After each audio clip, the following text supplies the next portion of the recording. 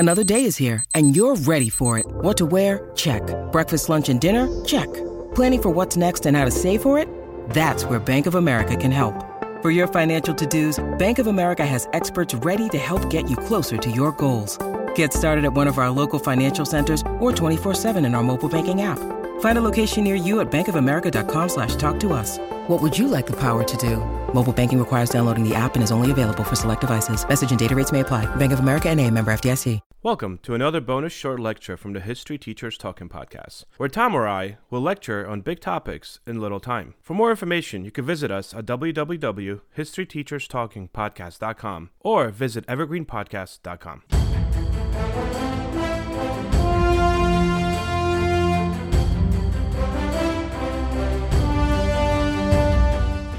The colonists landed on Roanoke Island off the coast of what is now North Carolina in July of 1587, where 90 men, 17 women, and 9 children. This was 20 years before John Smith reached Virginia and 35 years before the Pilgrims reached Massachusetts. Among those that landed was one Eleanor Dare, the daughter of the colony's governor named John White. She was also pregnant. The child, apparently named Virginia Dare, would be the first European child to be born in a new world, officially.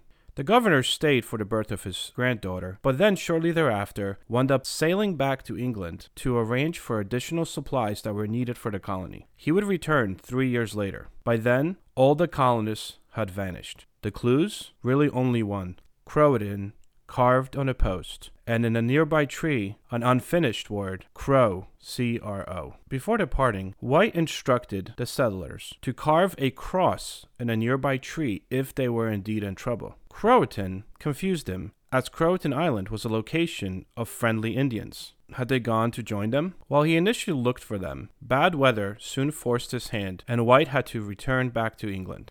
In an attempt to understand how they themselves could survive in a new world, John Smith of the Virginia Bay Company and Jamestown Settlement would later on lead many expeditions in search of his predecessors. None ever found any. So what really happened to the lost colony of Roanoke? Many people do not realize that there were 2 Roanoke colonies. The first was organized by Sir Walter Raleigh. In April of 1585, he sent 100 colonists in 7 ships to the New World. They arrived at Roanoke Island later in the year, where they built a fort and appointed one Ralph Lane as their governor. Their colony of Roanoke became the first British colony in America, 2 whole years before the lost colony. The issue lay with the fact that Lane and most of the colonists were soldiers. They had no desire whatsoever to colonize the area. Their idea was to make Roanoke a base to attack nearby Spanish ships en route from South America. The idea was get rich as quickly as possible on Spanish treasure, build some houses just to survive, and eventually return back to England. As for their food, they depended very heavily on friendly Indians. But the latter soon grew very weary of them, especially when the colonists kidnapped the son of a powerful chief and held him hostage until the chief gave them information on other tribes' defenses. By the spring of 1586, the colony was falling apart. Supplies were gone, and the men could no longer count Native Americans as their allies. Fortunately, help did appear on the horizon. Ships commanded by Sir Francis Drake. Drake's mission was very similar to the original colonists of Roanoke. He also wanted to use the area as a base from which he would attack Spanish ships and steal Spanish treasure. Not finding much luck, and with heavy storms sinking 4 of his ships, Drake decided to sail back to Europe. With him went the remaining colonists of the first Roanoke colony. I'm Ken Harbaugh, host of the new Medal of Honor podcast from Evergreen Podcasts, brought to you in partnership with the National Medal of Honor Museum. In each 3-minute episode, we'll learn about a different service member who distinguished him or herself through an act of valor. We'll include stories from the Civil War to Iraq and Afghanistan, and from all branches of the military. We'll talk about service members who were overlooked for the medal at first due to their race or religion, and about those who were celebrated at the time.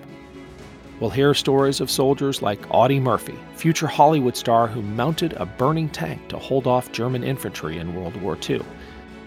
And people like Dr. Mary Edwards Walker, a Civil War Army doctor and the only woman to receive the Medal of Honor so far. Learn about these heroes and more wherever you get your podcasts.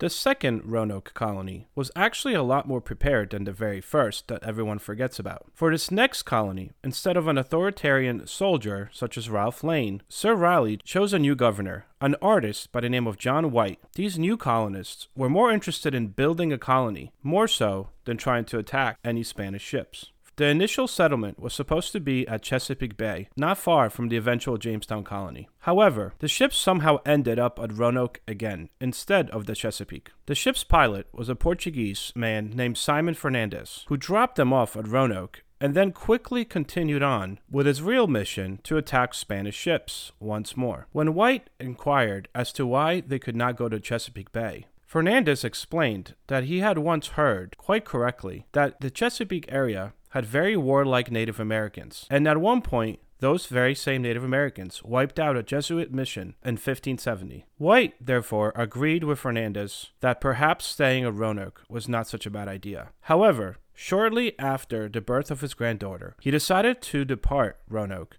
to go back to Europe and ask for more provisions. Unfortunately, during this time, the Spanish had grown very tired of British privateering and decided to fight back. The Spanish Armada was on its way, so Queen Elizabeth of England decided she could not take any chances. In April of 1588, she ordered all ships capable of any war service to stay near England. Because of that, it was not until 1590 that White was finally able to return to his colony of Roanoke. After failing to find anyone that survived, it would not be until after Jamestown was established and settled in 1607 that any new search would continue in earnest. That same year, one George Percy of the Jamestown colony described seeing a Native American with a head of hair of a perfect yellow and a reasonable white skin, which is a miracle amongst all savages. John Smith would also state in his writings that an Indian chief told him of a certain men clothed just like him at a certain place further down the river. Another colonist spoke about a rumor that he heard from Powhatan, the father of Pocahontas. According to this story, the colonists did head north. The Roanoke colonists found their way to Chesapeake Bay. There, they would live in peace for roughly about 20 years with the Chesapeake Indians. But then, around the time of the establishment of the colony of Jamestown, Powhatan went to war with the Chesapeake Indians. At that point, it was Powhatan's forces that slaughtered both the Indians and the friendly settlers. This would be the story that the Jamestown settlers actually settled on. Archaeologists to this day continue to search for clues as to what actually happened to the lost colony of Roanoke. Some theories being as wild as claiming that the colonists were lost at sea, that they tried to get back to England. They built themselves somewhat of a boat and tried to cross the Atlantic. Except, as with everything else that deals with Roanoke, none of these have ever been proven. Hope you guys enjoyed this week's lecture. Tom and I will be back next week with another full episode.